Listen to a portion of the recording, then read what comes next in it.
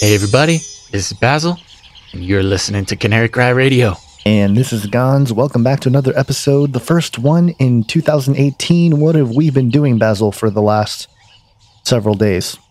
Well, I was circumnavigating the globe for a few weeks there, the globe, and now huh? You're sure that it's a globe? Oh, you got me. You got me. Good. You know, it's funny. We have a lot of people, because we make a lot of jokes. We have a lot of people asking us what we actually think about that. I think we've made it pretty clear throughout the years, our thoughts on the flat Earth theory, and they kind of sum up to we're not really sure. Yeah, and we understand that a lot of people are really want us to take a firm stance on this, and we're just not going to do it. Yeah. So there you go. Well, one thing's for sure. I'll keep you warm and safe in my people's zoo. Thank you, artificially intelligent robot enslavement master. It's a Philip K. Dick robot telling us that we're in a people's zoo. So anyway. Thank you, Philip K. Dick. Anyways, guys, we've got a great interview for you this week. But first, we want to mention we got reviews and ratings to leave on iTunes and Stitcher and things like that. Thank you so much for those of you who have been doing that. It's really helped out the situation. And if you haven't done it yet, go over and do it and read them. There's some really funny ones, actually. I don't have them right up in front of me. And reading them, you know, is a minor infraction as far as my internet security beliefs go, but that's okay. You should go read them. They're pretty funny. All right. Gons. Mm-hmm. I just made you an administrator on the new Canary Cry Radio community group. How do you feel? I'm really thankful and grateful to be made an admin in the group that I am one of the hosts for the podcast of. Yes, you're welcome. I thought you had great honor. You had the skills and the instincts to accurately represent the brand, to have administrative control. But if you guys have not gone over to the brand new Canary Cry Radio community group on Facebook, you got to do it. It's popping off. We're not adding people willy-nilly. You have to go ask to be a part of it. We want to keep it kind of like a nice little community of active members. So just go do that. You can either search Canary Cry Community or go to facebook.com/Canary Cry Community. Okay, go do that. It's fun. We've got contests going on. We've got discussions. You can meet other Canarians over there. It's a real good time. It's happening now. You're missing out. Gons, how's that Redbubble doing? Clothing. Yeah, very good, Gons. There is clothing over there. We got t-shirts, there's stickers, there's stuff like that. We're putting together some new designs. We are hoping to get up a bunch of new designs a couple weeks ago, but things happen. But keep checking back. Redbubble.com/Canary Cry Radio. Go check it out. There's laptop cases and bedding. There you can get you can get a giant king-size duvet with our logo on it. I'm just waiting for somebody to send that picture in. That'll be probably the peak of my excitement as far as this merchandise goes. But you guys were asking for it, so we put it together for you. Go over there, redbubble.com/Canary Cry Radio. Canary Cry News Talk is popping off every week, as well as extended reports. You can go to the Patreon to learn more about that. Gons, what are you working on? Let's see. Working on Age of Deceit 3. It's continued progress here. Got a couple interviews in the can, and definitely coming together to share some of my crazy wild theories that will probably label me a heretic. Okay, well, that's always very exciting. We're always looking for new reasons to call you a heretic, Gons. But this intro plug wouldn't be complete if I didn't plug my other podcast, The Joyspiracy Theory. Now that I'm back in town, we're going to have some more interviews, just really experiencing what it's like to live the life of somebody in this sort of fringy community, and what we can do to live it well. So go do that. The Joyspiracy Theory, available on iTunes and YouTube and all sorts of stuff like that. All right, Gons. Well, I think we should explain to people how difficult it has become to record things now due to your new human resource. Yeah, well, I mean, I think folks understand the stay-at-home dad situation that I'm in. That it's a great blessing. I'm not complaining whatsoever. But yes, it does take time away from podcasting and making videos and stuff. So I have to be very strategic, and it doesn't always work out because recorders stop like it did now. It's pretty awesome. Cool. Good thing I'm still recording. I would argue, Gons, that it's made it more exciting. We've got a lot more. We've got a third voice in many of the podcasts. You'll actually hear a third chair. You'll hear Baby chime in a couple times in this interview, I think. And it's just made it more exciting. It's more family friendly. Yeah. Okay. Well, I think it's time to get into this interview, Gons. This intro has gone on long enough. Get ready to enjoy Ilana Freeland. She's Gons. Do you have anything to say before we get into this? I mean, she's got an interesting point of view. She's got some really fascinating information regarding a lot, some stuff we've talked about before. But I was actually very fascinated. Yeah, great researcher, a wonderful resource in terms of all the stuff that's happening from above our heads to in our DNA, literally. We don't agree with every little detail that she brings up in terms of some of the methodologies and stuff, but our goal here is not to debate certain things on this show. As you know, Basil, is we've gone through many disagreements in terms of people that have been on the show, but that's okay. That our goal is to have the conversation and to give people a platform to share their research. And so we're not going to spend a whole bunch of time debunking things that people say here. But not even that. I think we have a whole bunch of stuff to debunk, but it's certainly an opportunity to spark some research on your own and go check out some of the researchings that she has done and check it out. Be a good Burian. Okay, here we go. Ilana Freeland. Woohoo! You put, say, 20,000 tons of sulfuric acid into the stratosphere every year, and each year you have to put a little more, and this doesn't, in the long run, mean that you can forget about cutting emissions. We will need to rein in. No, we'll get to it eventually. Yeah. But it does. In the meantime, we're shrouding the earth in sulfuric acid. So people are terrified about talking about this because they're scared that it will prevent us cutting emissions. Right, and also that it's sulfuric acid. It is. You're bearing the lead. Is there any possible way this could come back to bite us? Blanketing the earth in sulfuric acid, because I'm all for it. This is the all chocolate dinner. I still get to have my CO2, and I just need to spray sulfuric acid all over the earth. Right question, but we put 50 million tons of sulfuric acid in the air now as pollution, and it kills 1 million people a year worldwide. Okay, and that's good or bad? It's terrible. But it'll be better if we put more in. We're talking about 1% of that, a tiny fraction of that. So we should reduce that sulfuric acid. So if it kills 1 million people and we're only doing 1% more, we're just killing 10,000 more people. You can do math. Okay. But that's so killing people is not the objective here. Killing people, not the objective. I just wanted to be clear. I just wanted to be clear.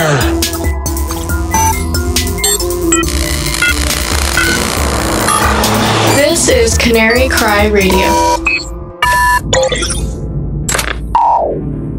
Hey everybody, you're listening to Canary Cry Radio. My name is Basil.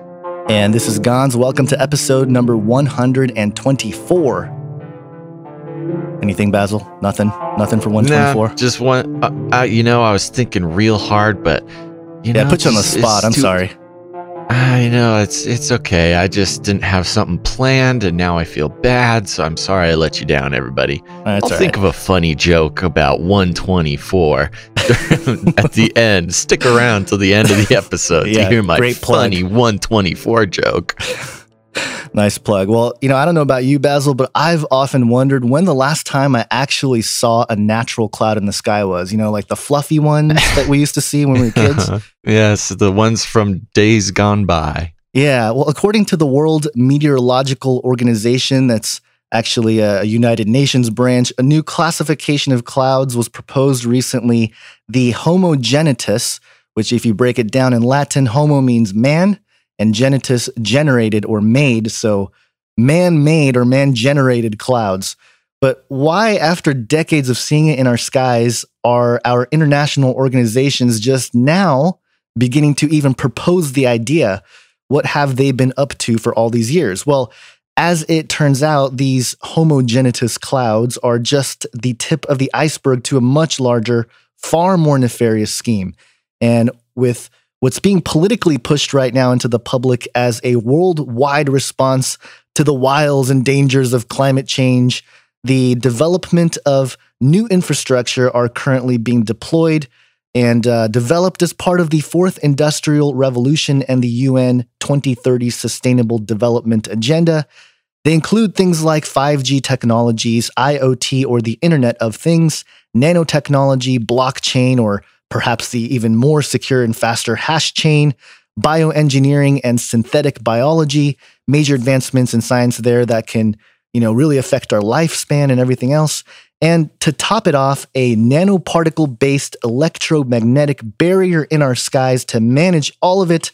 It all sounds way too fantastic and evil to be true, but luckily, we've been blessed with great researchers like our guest today, who is a teacher, a lecturer, a storyteller, and a writer. She's published many books, and she's perhaps best well known for her book, Chemtrails, HAARP, and the Full Spectrum Dominance of Planet Earth. And she's here to discuss her new book, Under an Ionized Sky from Chemtrails to Space Fence Lockdown. Elena Freeland, welcome to Canary Cry Radio. Well, thanks for having me. Yes, thank you very much. That was an incredible intro, Gons. I feel so really was. I feel so prepared. I really like to lift that. Oh, you can. I'll have it in the show notes. You can just rip it right off right there. Oh, fantastic! A new copywriter for you there. Exactly. So, Alana, this sounds.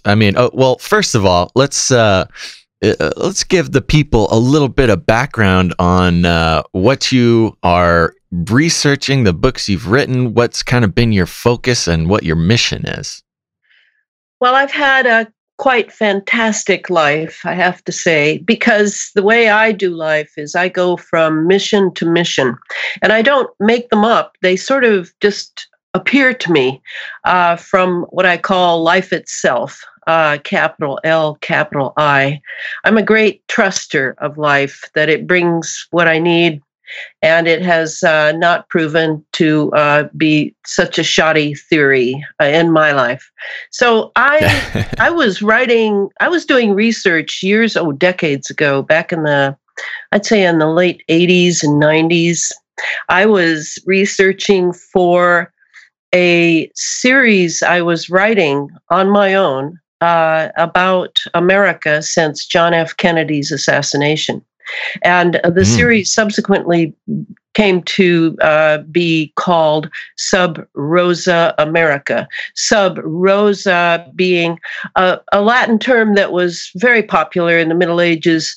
To go to a Sub Rosa place meant something hidden, something dark, something occult, and eventually came to be known as even a house of prostitution, which, given the pedophile allegations going on now, is a pretty apt term, even for now, for the Sub Rosa mechanization that has happened since Kennedy was shot down like a dog in Dallas.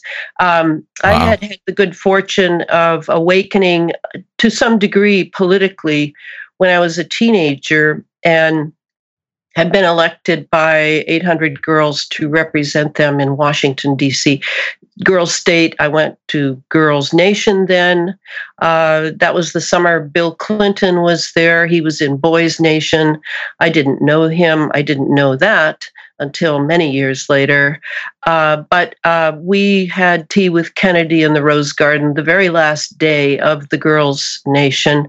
And he was an amazing figure. Of course, he was the president of the United States, but he sort of selected me from all the girls, and because I looked a lot like his wife at that time, and I became a celebrity in my state. So when I returned, I gave talks to civic groups about my time with Kennedy. And I had also spent the week with Vice President Lyndon Johnson, which is a whole other story because he was overseeing our group. So I gave that talk. Then 3 months later, Kennedy was dead. And I was invited back to give another talk to rooms filled with sobbing Americans. So that was really the beginning of my political awareness and public speaking career. But from there, when I was writing this series, just sort of coming lightning fast, I realized I had to write it as fiction, in a fiction format, because I had a lot of comments to make about America. And I really wanted to reenact the 60s I knew. Because I came of age in the 60s, and my generation is portrayed by Newsweek, Time, New York Times, etc., mainstream media, as being sex, drugs, and rock and roll. And they leave out the most important part, which is we were highly political. And so I wrote the book. It turned out to be actually 1,500 pages in 4 books, as a journey of some 60s people from Santa Barbara, California to Dallas to see where Kennedy had been shot. They were traveling in 1970, but then it gets very weird. It's sort of a science fiction kind of thing, the way it is today with the space age. This is a very science fiction become reality time. And they encounter all sorts of dreamers, dead people, various Native Americans, spirits, as they travel the desert in the American Southwest, which is very magical. Having lived in Santa Fe, I know. And so the books, I had to collect lots and lots of material to write those books. They have a lot of factual data in them, and was really the main point. I wanted to tell the story of the underbelly of the United States, what's happened to it, and I'm actually sorry to say that I've been right on every point. Because of all the revelations going on right now, but I hope I'm wrong about how the book starts out, which is with a catastrophe, an environmental catastrophe in 2019, and that came in a dream. So that's kind of the backdrop to the Chemtrails book. In that I lived in England a few years, did some editing for Adam Parfrey at Feral House, came back, lived in Santa Fe for almost 5 years, and became quite close friends with Clifford Carnicom and his wife Carol. And we would have breakfast. And for those who don't know who Clifford is, he's an independent scientist who is probably the first whistleblower who did extreme research on a shoestring budget in late 90s, early 2000s on the chemical trails over the skies of northern New Mexico. And Clifford and I would end up at breakfasts just talking for hours about what he was finding. I had a biology background. I was very interested. I saw my blood under his microscope and saw these Morgellons creatures, which he has renamed the cross-domain bacteria. I saw them sucking the sucking the iron out of my erythrocytes, my red blood cells, and I was sold that he was right, that these trails were chemical in nature, and that what he was collecting out of his HEPA filters on his trailer was fibers, and that when he would analyze chemically and in every way possible what was inside the fiber, he was finding this strange genetically engineered creature that now many people suffer skin lesions from, and then the whole drama went from there. By the time I got back to the Pacific Northwest, where I had previously lived before moving to Europe, I was asked by Parfrey if I thought I could write a book on chemtrails. Well, I had a file on chemtrails, and I had a file on HAARP, the High Frequency Active Auroral Research Project up in Gakona, Alaska. In 1996, I had read Nick Begich's and Gene Manning's book, Angels Don't Play This HAARP, and had a series of surveillance incidents happening around me because I had been reading the book publicly. And that my phone was tapped. It was what I call the paranoid 90s. And I had already known that both of these things existed, chemtrails and HAARP, but I hadn't put them together until talking with Clifford and until I started to research for the Chemtrails HAARP book that came out eventually in 2014. So that journey of writing that first book, one thing I know, there is no place in the country, to my knowledge, that one could go to study the science, the national security science behind this technology taking place in our atmosphere. I would be hard pressed to find a PhD program that would teach me as much as the searching on the internet, researching military papers, military documents, patents on the web in open source, and also the Facebook people that I was forced to go on Facebook after my book came out, and I was on Coast to Coast, and I got hundreds of responses. But on Facebook, I encountered amazing people, some of them actual scientists who had sort of given up on mainstream science and were off on their own, and others just very smart people, regular people who were digging deep into why they were having respiratory problems, why they were having these skin lesions, why they couldn't breathe the air well, and what was going on in the skies.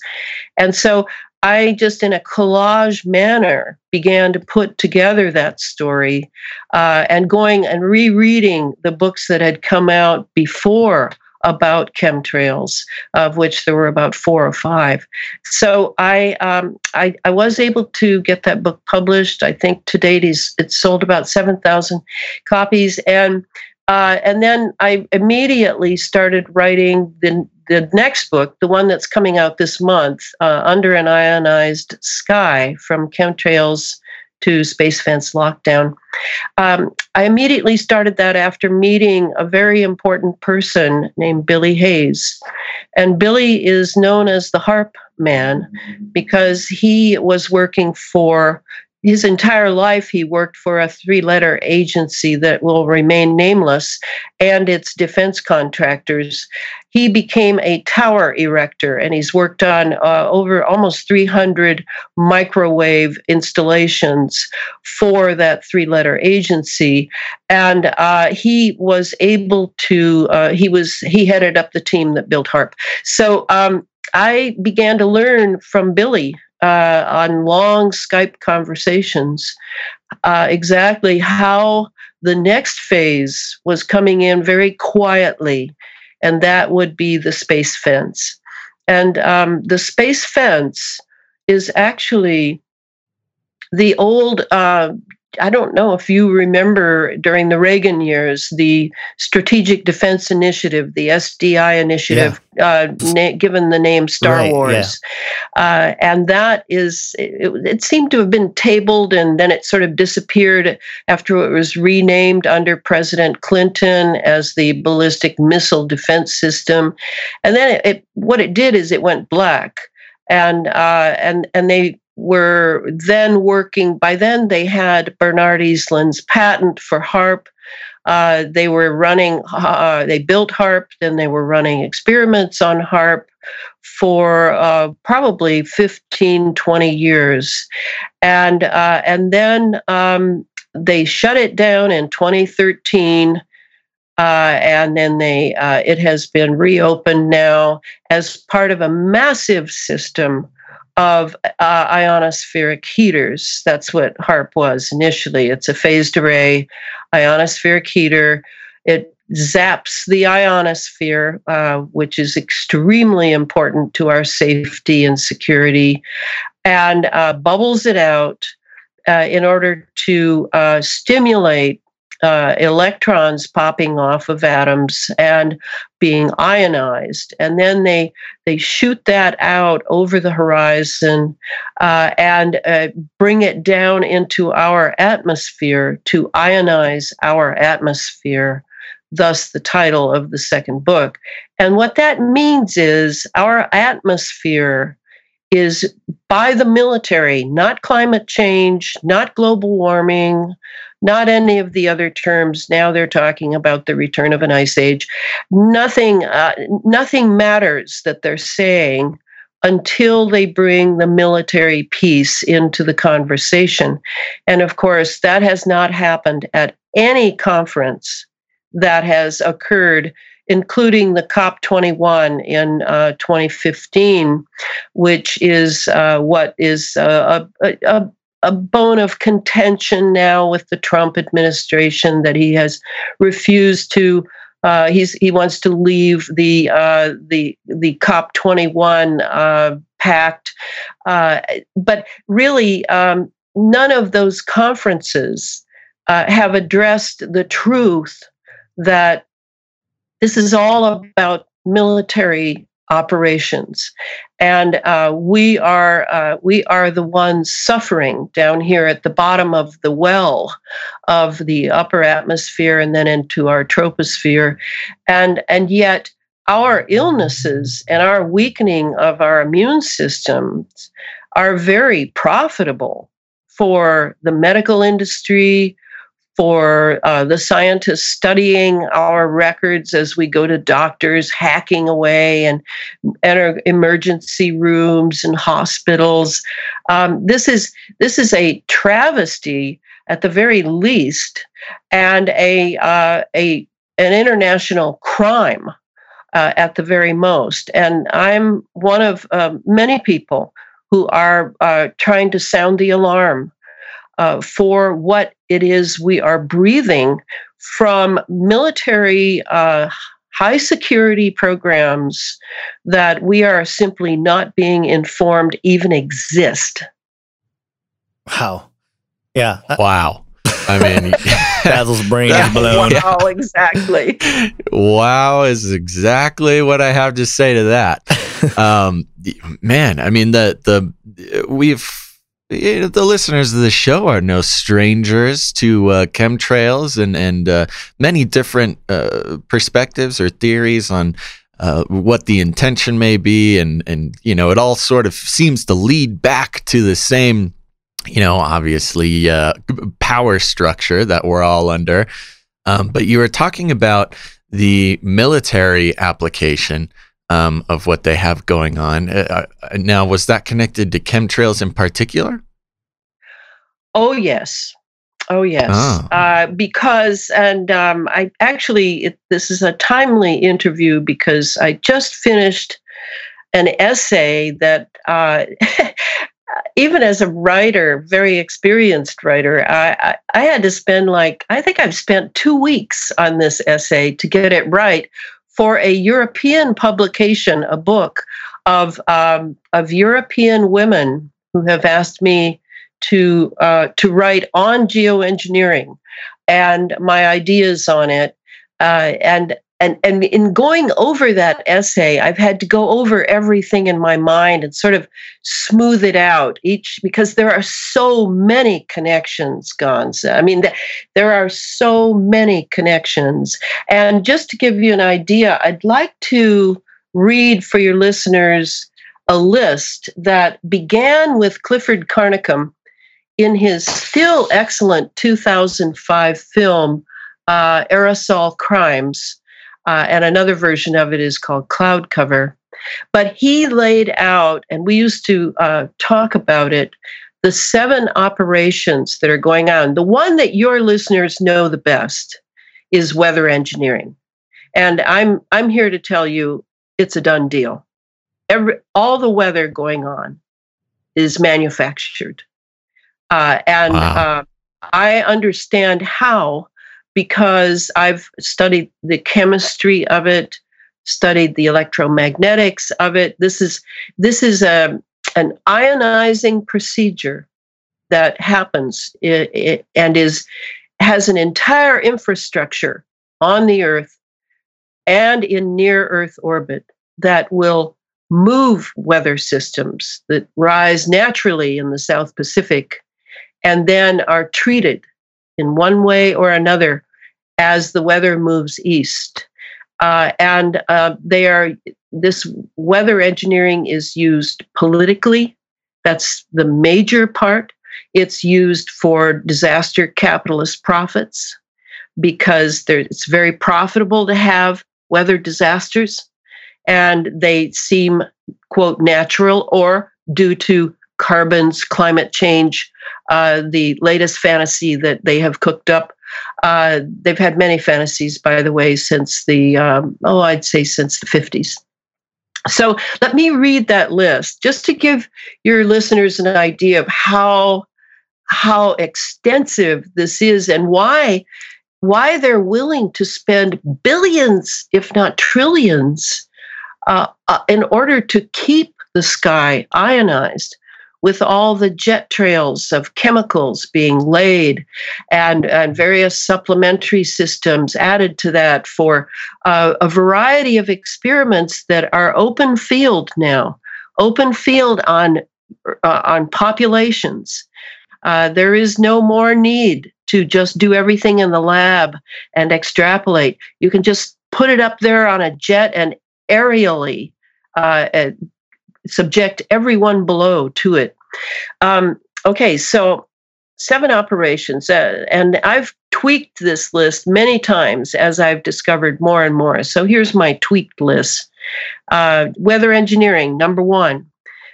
Truthfully, without the weather engineering, which produces electric systems and expands them or contracts them, high pressure, low pressure, whatever is needed, this weather system produces energy in the long run to keep the sky ionized. So weather engineering is number 1 operation. Second operation, planetary geophysical.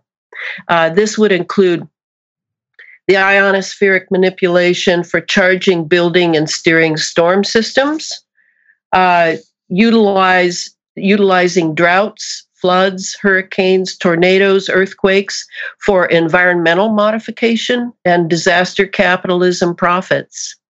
Another part of it is earth harvesting for REITs, real estate investment trusts. Yes, real estate deals, believe it or not. What?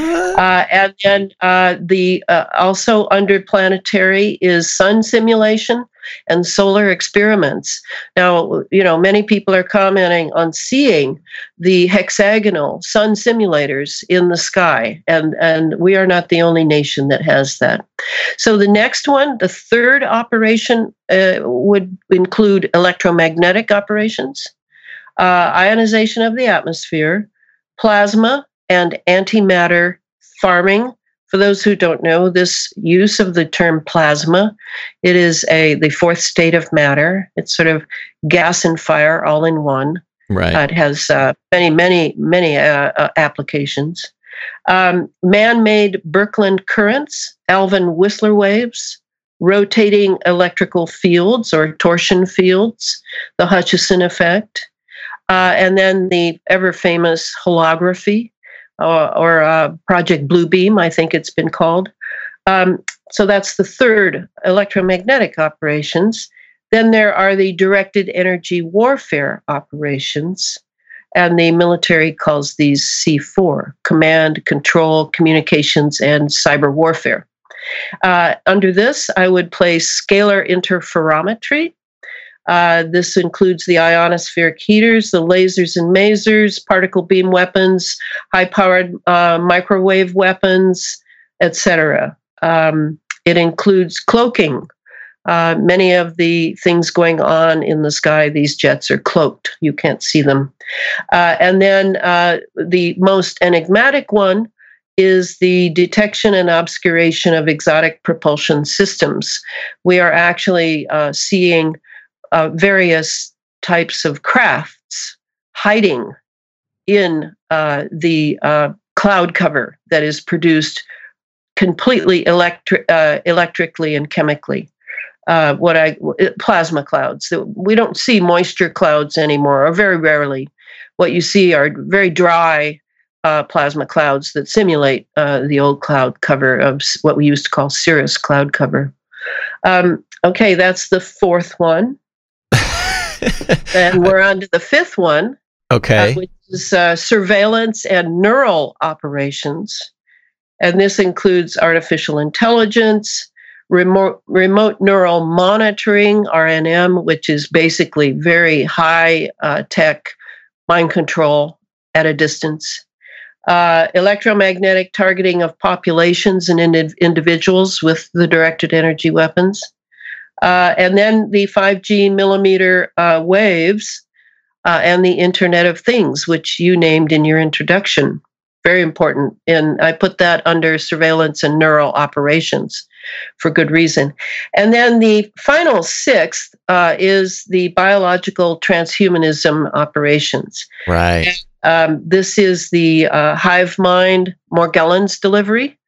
Morgellons is very hive-minded. And then the nanoparticle delivery of sensors, microprocessors, and other electro-optical technology. Remote genetic engineering of our DNA. And then the replacement of nature with virtual reality, which is, of course, Ray Kurzweil's singularity dream. And that's really where it starts with chemtrails and ends up with all this. Yeah, well, it's interesting because like I've mentioned, chemtrails have been around for a while, and a lot of great people doing a lot of great research on them. But it kind of sounds like they have more of a holistic sort of involvement in everything going on, rather than simply one of, well, really pick any from the list. Right. And that's the key to doing disinformation and misleading the public in a so-called democratic society. You don't need the hammer and sickle, black vans pulling up in the middle of the night. All you need is electromagnetics and chemicals in order to manipulate just about everything that has to do with society, biologicals, everything. I mean, it's phenomenal. This discovery of this and this Manhattan Project status of releasing aerial dumps on populations that rarely look up and are now with their noses in their iPhones. It's like carrying around your own surveillance instrument and paying for it just as well. This electromagnetic era will, and that's what it is. I mean, I call it a space age. I call it an electromagnetic age, but it also is a chemical age. This realization of what chemistry can do if you hit it with electromagnetics. And then all you need to worry about is the steering of it, and to have functional rays. So they have the laser program, creates waveguides, sort of burrows through our atmosphere in the air, and creates a way for the radio waves or microwaves to go. This technology has been done entirely in the open. Entirely. I mean, you can't just do this in a lab. You've got to do it in the atmosphere. Right. And so the disinformation campaign, the propaganda campaign, has been extensive for 20 years. We've had geoengineering for 20 years. But or more. We actually, some activists say 50 years, and that's true. They have wanted to control the weather for all this that I just mentioned to you. All of this can be done, but not without weather control. You just can't do it unless you have an ionized atmosphere and weather systems that can produce energy for all your wireless operations. Because Right. you notice, these are all wireless. Yeah. And of course, who did we get the cell phone from? Well, from the military. Who did we get our computers from? The military. Who did we get our TVs from? The military. So this is their technology, and it has always been dual use. And the fact that it is never mentioned in any context in talking about climate change, extreme weather, global warming, this just is so loud as something that I was initially amazed that people didn't notice it. But there is an assiduous compulsion in Americans. Having lived in Europe, I can now do a bit of comparison. There's a compulsion in Americans to avoid what doesn't feel good. And the military definitely doesn't feel good.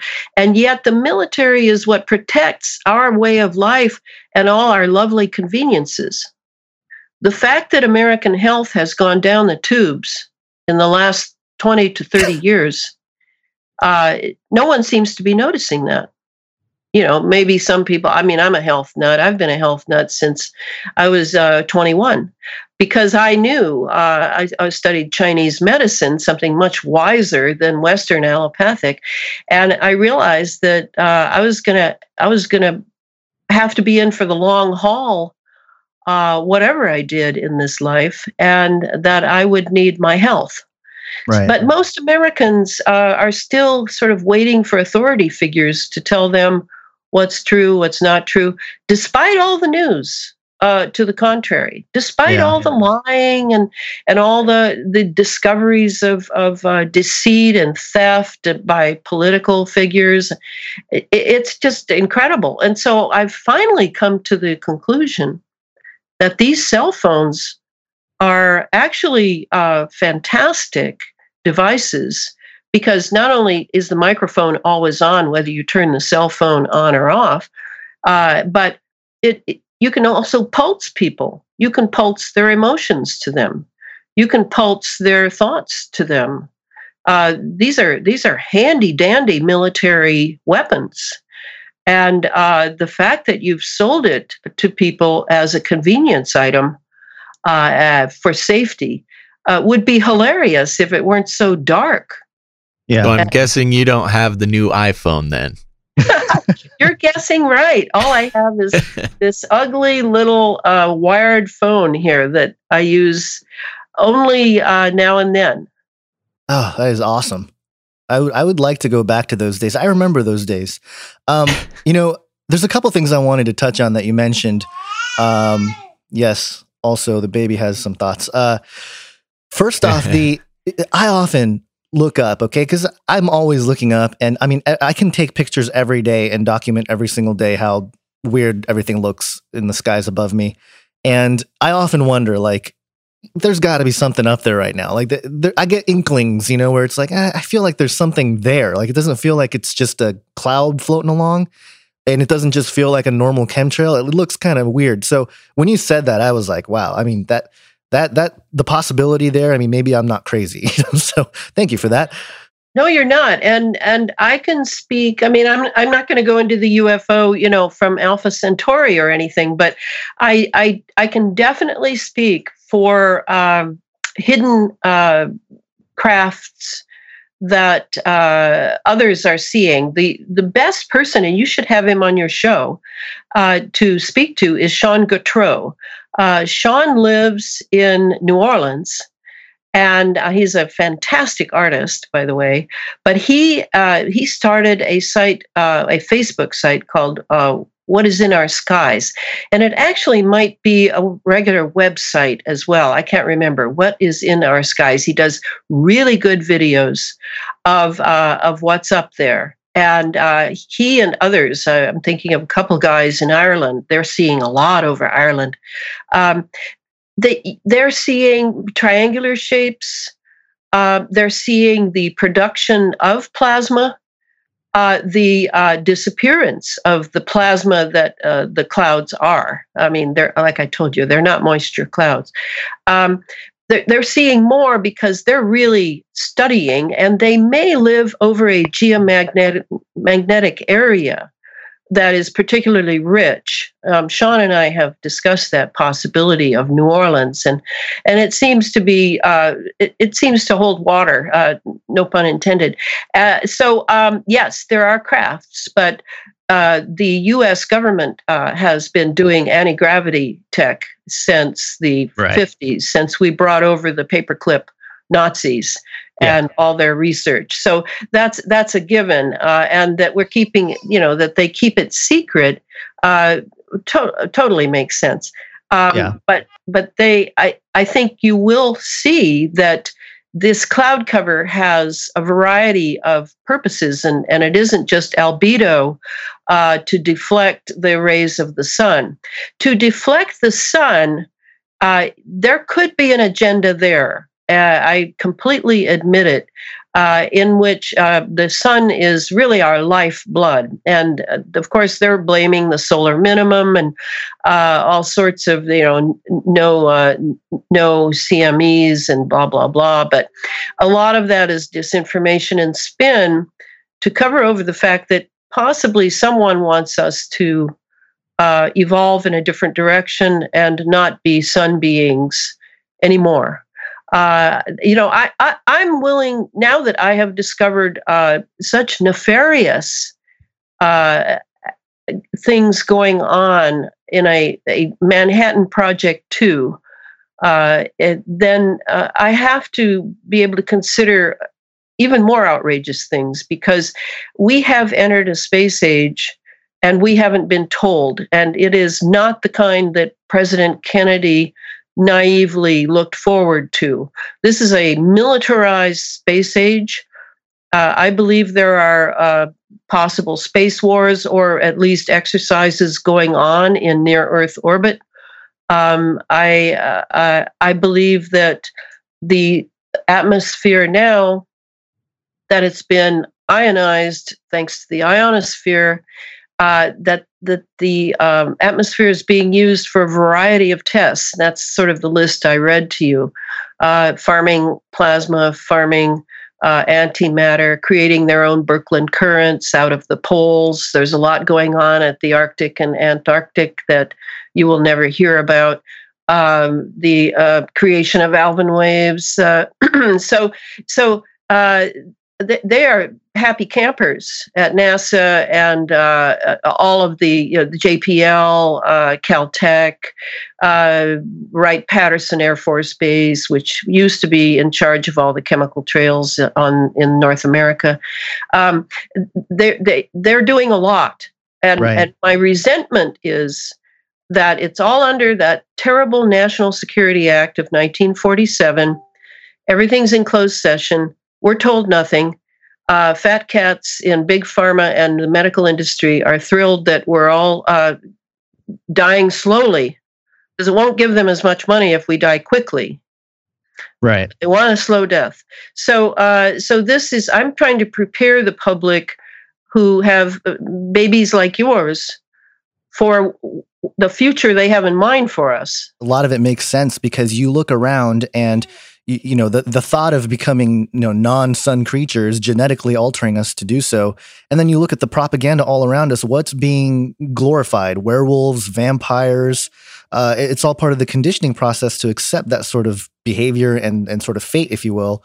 But as far as the crafts and stuff, Lockheed Martin, Skunk Works, Ben Rich, he's come out, and the quotes that he has stated are pretty out there, and they're pretty interesting in light of all these things. So I have no doubt that they have crafts and things going on. And I think a lot of it has to do with mental sort of mind control type of stuff. And when I say mind control, not just, being controlled mindlessly by some nefarious organization, which is obviously happening, but I'm talking also about perhaps some sort of what seems to be sort of an interspiritual, interdimensional sort of technology that connects the mind to physical matter and all that kind of stuff. And one sort of proof to all this that the cell phones and all the Wi-Fi and the 5G that's going to be creating this frequency web around us.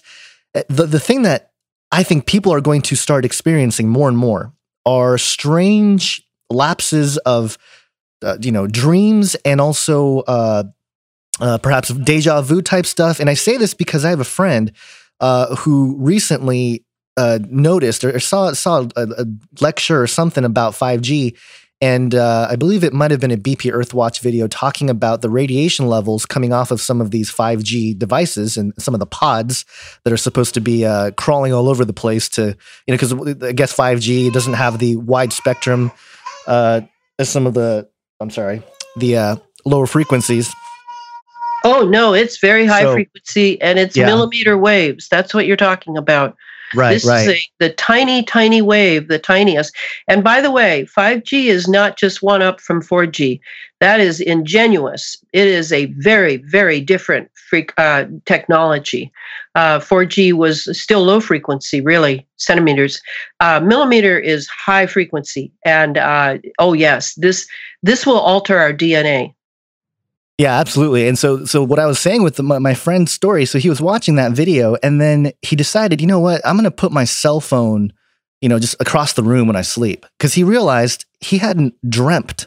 Like he hasn't had a dream or remembered a dream in years, he said. I think he said years. So he said, okay, I'm going to, or at least several months. So he put his phone across the room and then for the next 2 or 3 nights, vivid dreams.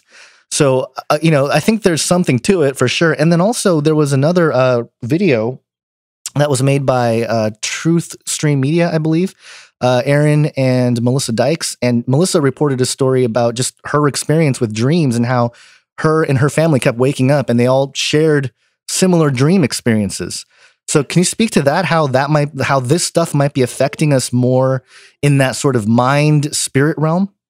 Well, yes, that's a huge subject. And I do not go into that in the Space Fence book because it's so important to anchor people in the facts of how the system works in order to then go into the what you're talking about, the space between, because this is going on right now, and I would have added not just the dreams, but time itself is being altered in some cases, because it is, after all, only the fourth dimension. It's not, you can alter time. When Melissa and Aaron talked about the dream thing, and yes, I saw that, I believe that they were being targeted by people who know what they do. They do very good work. And their dreams, I know 3 people I can think of off the top of my head, targeted individuals whose dreams are being altered, who now are studying the difference between their dreams and the dreams being engineered in them through their sleep. This can all be done remotely. And they too have discovered that the electromagnetics in the area, and this is the point of the Internet of Things, we're going to have to start making connections because they have taught us all these things. It's all in the quote free press, that these things exist. But what is withheld is the context by which these things are used, dual use by the military intelligence complex. So when you put the cell phone away from your head, that's a very wise thing to do. Wiser still would be to put your cell phone in your car, away from your house where you have 60 hertz in the walls, because all that Internet of Things, and that includes the 60 hertz, that includes the phone, that includes the refrigerator, that includes the dishwasher, etc., and not to mention the smart meter outside or the smart meter at your neighbor's. And then turn your router off every night. Absolutely turn it off. And if you have small children, you really must do all of these things because their brain tissue is much softer than ours. Then at that time, you may have fantastic dreams. And you are right. Without our dreams, this is again cutting off the sun, cutting off the stars, cutting off our divine origins, our relationship with the cosmos, however you want to tell it, whatever your theology or your metaphysics is.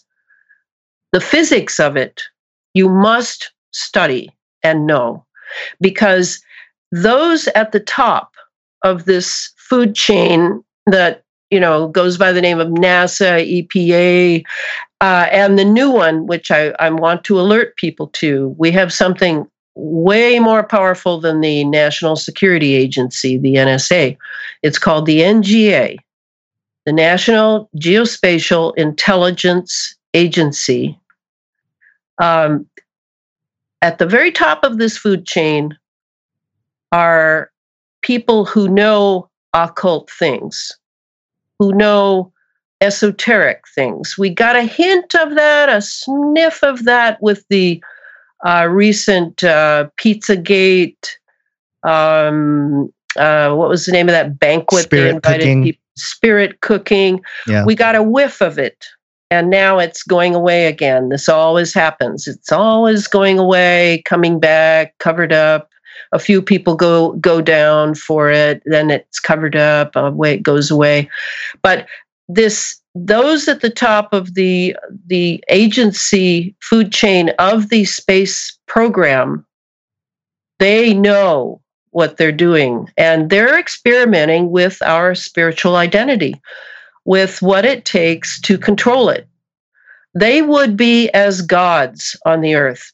Make no mistake. I know it sounds silly to us, but not to them. They would like to own the slave race and then develop themselves to superhuman capability, or at least long lives by stealing the life force of children and young adults so that they can go on. These are very dark people, and this time is actually quite a dark time at the same time that we who are nobodies have probably more freedom right now, up to now, than the nobodies of tomorrow will have. And so that's why we need to learn, as I say in every talk I give, and I always get kind of tears behind my eye. This is our watch, and we must change our lifestyles to see what is going on so we can protect the generations coming after us. This is not just another issue. This is the issue. And we must, most Americans, they don't have science beyond high school. We have got to study the technology of our era so that we can prepare ourselves and our children and our grandchildren and do our job of being the watchman over the gates of human civilization. Yeah, absolutely. Have to agree with that. Here's a question. Now, as you mentioned, abstinence from some of the things like cell phones and technology that's presented to us as, convenient gadgets to make life easier and better. Besides, the abstaining from certain technologies or even geographical locations that are more, susceptible to being experimented on, whether it be things in the sky or the water supply or whatever it is. Do you know anybody who's working on, solutions, whether it be technological solutions to combat some of these effects, or, because we understand on this podcast that, we're doing part of what I think we're called to do, which is make these things readily available and the information to get out there. So, people who aren't necessarily making their lives all about researching this can, become educated and keep an eye out for certain things. But do you know of anybody who's working on maybe some technological ways to start combating this sinister plan going on? Oh, yes. I know lots of people. I mean, that's really how most of Facebook, and by the way, Facebook, there's nothing good I can say about it except one thing.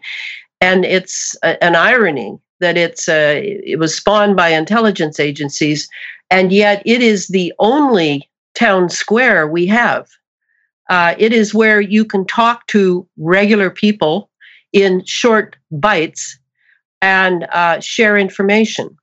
A lot of people use it for puppies and kitties and doggies and babies and things, but the people that I'm in touch with for my closed sites, I have two, are really on this, and they are experimenting with taking baths to get the nano heavy metals out,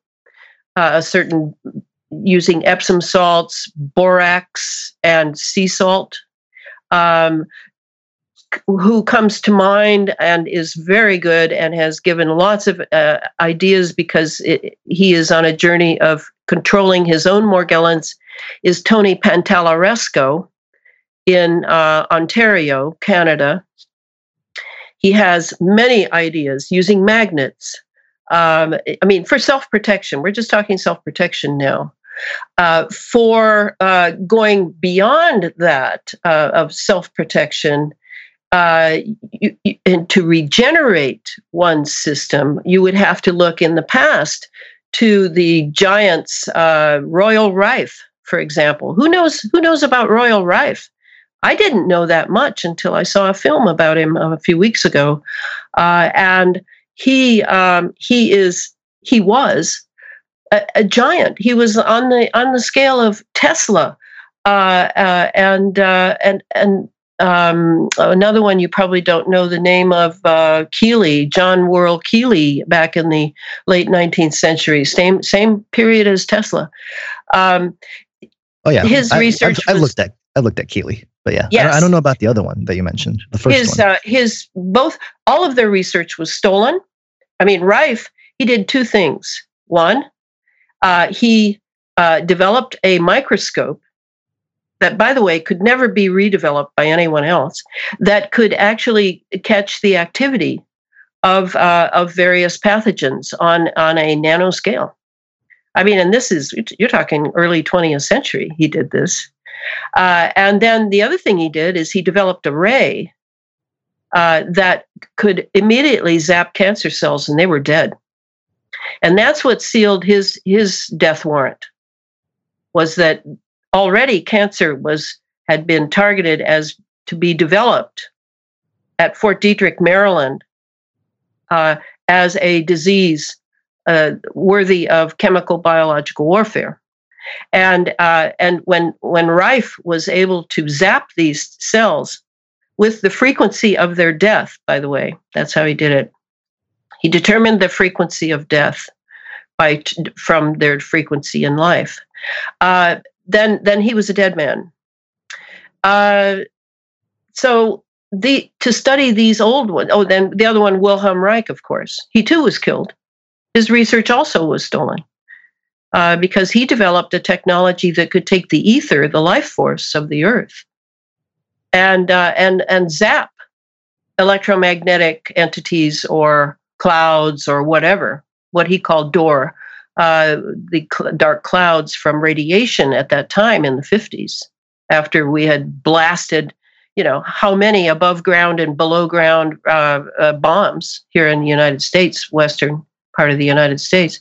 So all of these technologies are being restudied by people who have to get through the pill idea that Americans have. Oh, gee, if I only take this, I'll be fine. If I only do this. No, this is all about knowledge. Knowledge is power. Scientia est potentia. I mean, I heard you indicate, gee, how can we make it easier for people who don't want to do all this work for knowledge? Well, I'm not going to make it easier for anyone. You have to pursue knowledge. You have to read again. You have to study. You have to think. You have to talk to people who are smart and not hope it goes away, or if you can just get the right pill or hear the right person talk or whatever, that's all passé. We've become weak in America with our conveniences and our comforts. We have this idea that, we can get off easy. We're not going to get off easy on this one. So we need to dig in.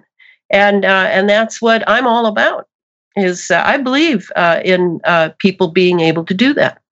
And I don't see that I should apologize for that at all. You sure don't got to apologize to me. I know, not you. Your listeners out there, they're hoping I'm going to tell them the pill, the thing that will save them. No, the only thing that will save us is looking at some of the old low-tech technologies. I have a cloudbuster outside my window where I sleep, so that I have ether, which I have a chapter on ether in my book coming out this month, in case people don't understand that ether was a scientific accepted term until all the way through Einstein in the 1920s, when he was told by someone very powerful not to use it anymore. I mean, ether is real. This is not some fantasy that Reich had. Right. It's real. And it is the antithesis of electromagnetism. Interesting. Ether has come up in just different research and conversation, especially, looking into, I think I first was introduced to the concept when I was looking into some Tesla stuff a few years ago. But for those listeners who aren't quite familiar with ether, just because you seem to think it's very important, why don't you give us a little rundown? Well, ether is that which you mentioned earlier about the spiritual. Let's just look at it that way.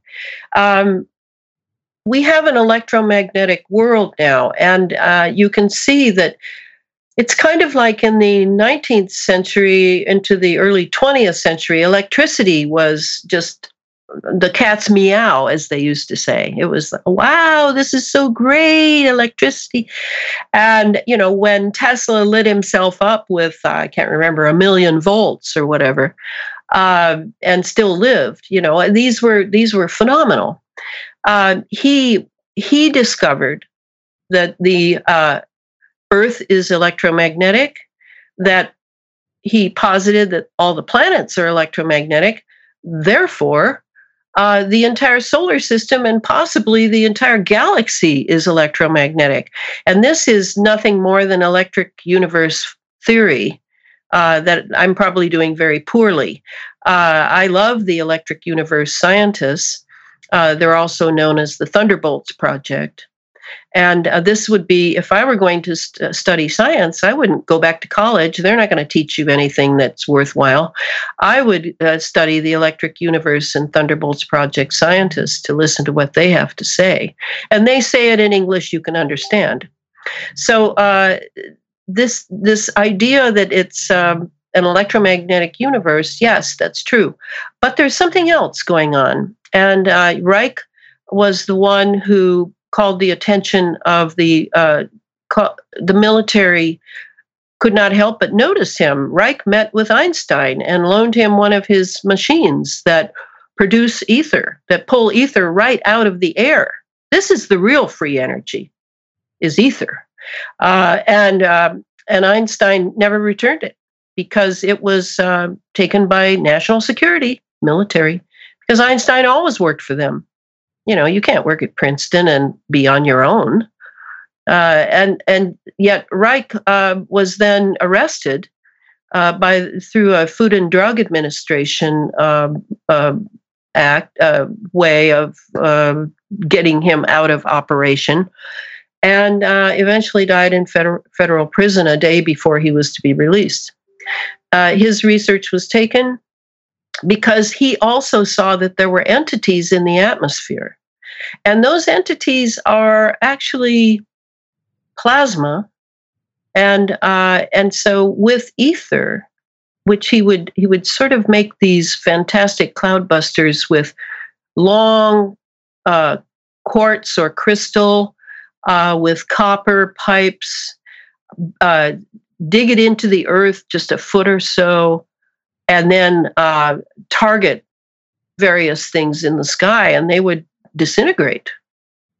And what was happening was it was ether that was undoing the electromagnetic composite in the sky and the plasma, if indeed they were entities composed of plasma, which is really what Reich maintained. Reich the thing that was confusing, and I don't know if he realized it, is by naming these things something different, such as orgone instead of ether, he confused the issue for simple-minded like me. I mean, I had to translate orgone into ether before I could understand it, because I had studied ether under all my studies of Rudolf Steiner. I mean, I'm very much a student of Rudolf Steiner's ideas, cosmology, metaphysics, blah, blah, blah. And I was a Waldorf teacher for many years. So I understood as soon as I realized, okay, ether, yes. And what happens outside my window to protect my dreams is I buried this unit of just crystals. It's really sort of, what is that? Resin. Yes, resin. It's a big sort of 5-gallon bucket thing of resin in which are suspended many little pieces of metal, copper, silver, iron, whatever, and ground up crystals. And then crystals are in 6 holes that go down into the resin. And you put the crystals in, and then on top of that, you put these copper pipes, 6 of them, and you make sure they're vertical, and everything's vertical. And so what happens is, and I've seen it operate because I have a friend here in town who makes these. And one day he showed me his, which is a much more fantastic cloudbuster that is at a 45-degree angle. And he was able to, there was a huge chemtrail assault overhead, and he was able to point it at that. And he made a very clear, distinct, round circle in that cloud cover. It was absolutely blue above. I think we've seen those before. Like that means that he was able. Yeah, he was able to go through several layers, because the layer that I'm looking at now here in the Pacific Northwest, that's only one layer. And I've been in jets where I've been able to count 7, 8, 9 layers above the one that the people on Earth are looking at. So this is powerful, this ether. This is not a fantasy.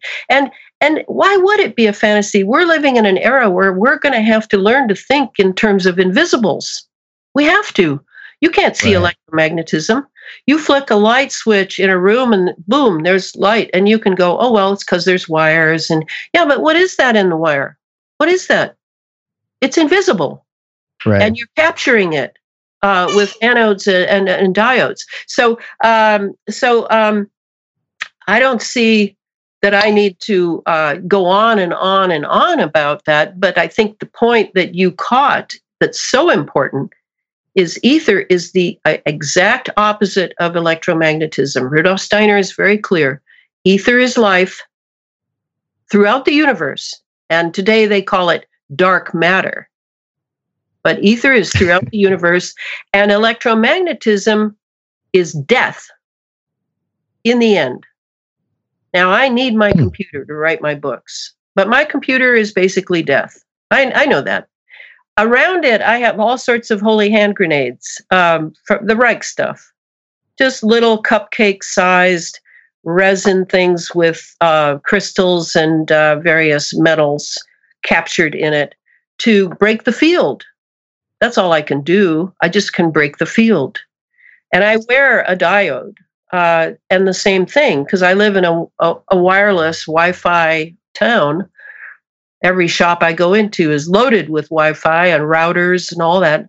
So I'm walking in a field of invisible rays. So I wear a diode that will just break the field and protect the front of my body where my soft tissue organs are. And this is the mindset I carry. Is it just a placebo? No, this one from this particular company is real. I have tested it for many years. And I have bought these for all my adult children and their children. So these are the kinds of things that all have to do with ameliorating the technology. But, if your question had been, oh, Ilana, what can we do to stop this? Well, I can't think of a thing. I think it's going to have to end in a disaster somehow. I don't know how else to do this, because when I was trying to wake people up for the last 50 years to the military in America, nobody wanted to think about it. And nothing really happened. They just got us involved with this and this and this. And white liberals are so happy to have some good thing to do, and they don't put the whole picture together, and they're not interested in contextualizing even what they're doing. So we are where we are because we deserve to be where we are. We didn't pay attention when the Trojan horse was being wheeled through the gates. Sure. And the first Trojan horse was Operation Paperclip. Yeah, it makes sense. Absolutely makes sense. You were mentioning when you were talking about ether and the electromagnetism, you had mentioned the word entities. Now, are these like intelligent entities, or are you talking about like a phenomenon within the physical mediums? Well, I think they are intelligent, but I think they are not moral. Okay, so when Reich was doing his research, he had a follower named Trevor Constable? James Trevor Constable, or Trevor James Constable. I always get confused. But Trevor and I, before he died, used to email, because I had read his book, The Cosmic Pulse of Life, in which he has many photographs that he took with infrared film out on the dry desert of Arizona or Nevada. And Trevor, I think, was right. His idea was to look at the atmosphere of the Earth like the ancient Vedas did, the ancient holy books of the rishis. We're talking, 10,000 years old, probably. They would call, when they looked up at the stars and the sun and sky, they called it a sea, a cosmic sea. They looked at the universe as a cosmic sea. And I think this is accurate from my own experience. I have had an experience of one of these entities. I think that the atmosphere now is very plasma rich because of the chemicals and the electromagnetics that are being used for a variety of operations in it. And it is very attractive now to entities that take on plasma bodies when they come into this realm. Now, think about it. The only reason you have a body is because you need a certain frequency to be able to live in this world. If you didn't have that frequency in that body, you might be something else. You might be, a lizard, or you might be a bird. We have our own frequency signature. And unfortunately now the remote mind control people know this, and they have gathered all the frequencies of our bodies, our organs, our emotions, our thoughts, everything. They have it. Just accept that. I've done the research into the patents and papers. They have it. So it's not much of a reach to think that, say there's an entity which is living in the universe, but it doesn't have a body that we would recognize. It has a frequency of a different sort, but it is conscious. Maybe not conscious like we are, but it is conscious. And so it enters the Earth's atmosphere to take a look, or, it's drawn to it. It sees plasma. Maybe it eats plasma. I don't know. Maybe it derives energy from plasma, because we have a lot of plasma in the sky now, a lot more than we did in the 50s. And so it takes on, in order to be in this world, even to travel through it, it has to change its frequency. And it is able to do that. Whereas we human beings, we're not quite able to do that unless one of our subtle bodies is out of our physical body. Now, the subtle bodies have different frequencies, again. And those frequencies are comfortable in other dimensions. You know, quantum physics posits the parallel dimensions. Yes, our subtle bodies have different frequency from our physical body. And so when it's not in the physical body, our subtle body is able to be in other universes, other worlds, other dimensions, just like the entities that are coming into ours can put on a plasma body. And that's what people are seeing, like Sean Gautreaux, in my opinion, in the skies, and what Trevor took pictures of. He took pictures of them, and they're the ones he took pictures of are pretty primitive. And so I think that I look at the sky now, not at all like I used to. I look at it as a sea in which many entities live who are embodied with different frequencies. And I simply, if you ever look at an electromagnetic spectrum and see what our visual spectrum is, it's tiny. It's tiny. And we can't see gamma rays and we can't see radio waves. Right. Yeah. So there's a whole spectrum. World. Whole world of the electromagnetic spectrum that we can't see. So that's the other invisible part that we may have to deal with. But I mean, it's very important to understand that most UFO stuff is absolute disinformation. And I don't. I think our listeners would definitely agree with you there. Yes, and it's done purposely because, again, knowledge is power. So to control this kind of knowledge and keep it out of our university programs and out of our textbooks and, subtle bodies, excuse me, ether, excuse me, is a way to retain the power. And then you can use it for your own purposes.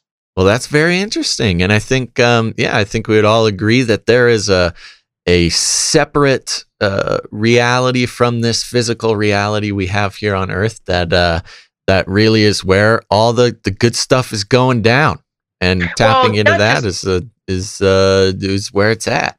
Not just one reality. Try millions. Yeah, there you go. Yeah. So now going back to the book you have coming out, because we are coming up on an hour and a half here, I want to make sure that we get the chance to get all the information about the book you have coming out. Is that the Under an Ionized Sky, from Chemtrails to Space Fence Lockdown? Yes. When's that going to be available for people? Well, if you go to the Amazon site, I think Feral House put up that it would be out in the middle of February, but I believe it's going to be sooner because I'm having 100 of them shipped down to California, where I have to give talks in the first couple of weeks of February, and they'd better be there. That's all I can say.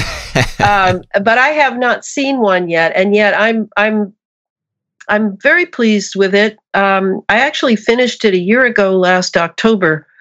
But because of delays that Feral House had to go through, it came out later than I had wanted. But it's all right because I was able to bring the manuscript up to date. You can imagine when you're dealing with national security technology, and the things change day by day as to what people are allowed to know and not know. For example, the geoengineering was just recently, last January, they started normalizing the geoengineering a year ago, January. And that was after Trump became president. So it is going to be out ASAP, and it is, again, a thorough as I could make it, overview of the technology I've been discussing today. The most outrageous chapters probably will be considered the chapter on the ether. It's on ether, plasma, and scalar waves. And then the other chapter would be my chapter on CERN, which I entitled The Temple of CERN. Ooh. So those are a couple of goodies, but the chapter on nanotechnology is extremely important because of all the things going on. The nanotechnology may be the actual worst. Wow. Well, that just sounds fascinating. I can't wait for people to start reading it and learning about all the crazy things that you have in there. And I mean crazy in the most loving sense. Well, thank you so much, Ilana, for coming on the show. This has really been a pleasure, and we look forward to more work coming out from you. Absolutely. Thanks for having me. You're so welcome. Do you have a website or a Facebook page people can reach out to find you? Well, I have the Facebook pages, Ilana Freeland, Chemtrails, HAARP, and the Full Spectrum. That's a closed group. You have to ask for membership. And then I have a site about my fictional history series, Ilana Freeland, Sub Rosa America, also a closed site. And then I have a blog site, a website that a very kind person has been helping me develop, and it's still under construction, but pretty much done. And that's ilanafreeland.com. And that's all lowercase. Okay, sounds wonderful. Everybody, if you want to learn more, make sure to go check that out. And once again, Ilana, thank you so much for coming on the show. Thanks for having me. Bye. Thanks, Ilana.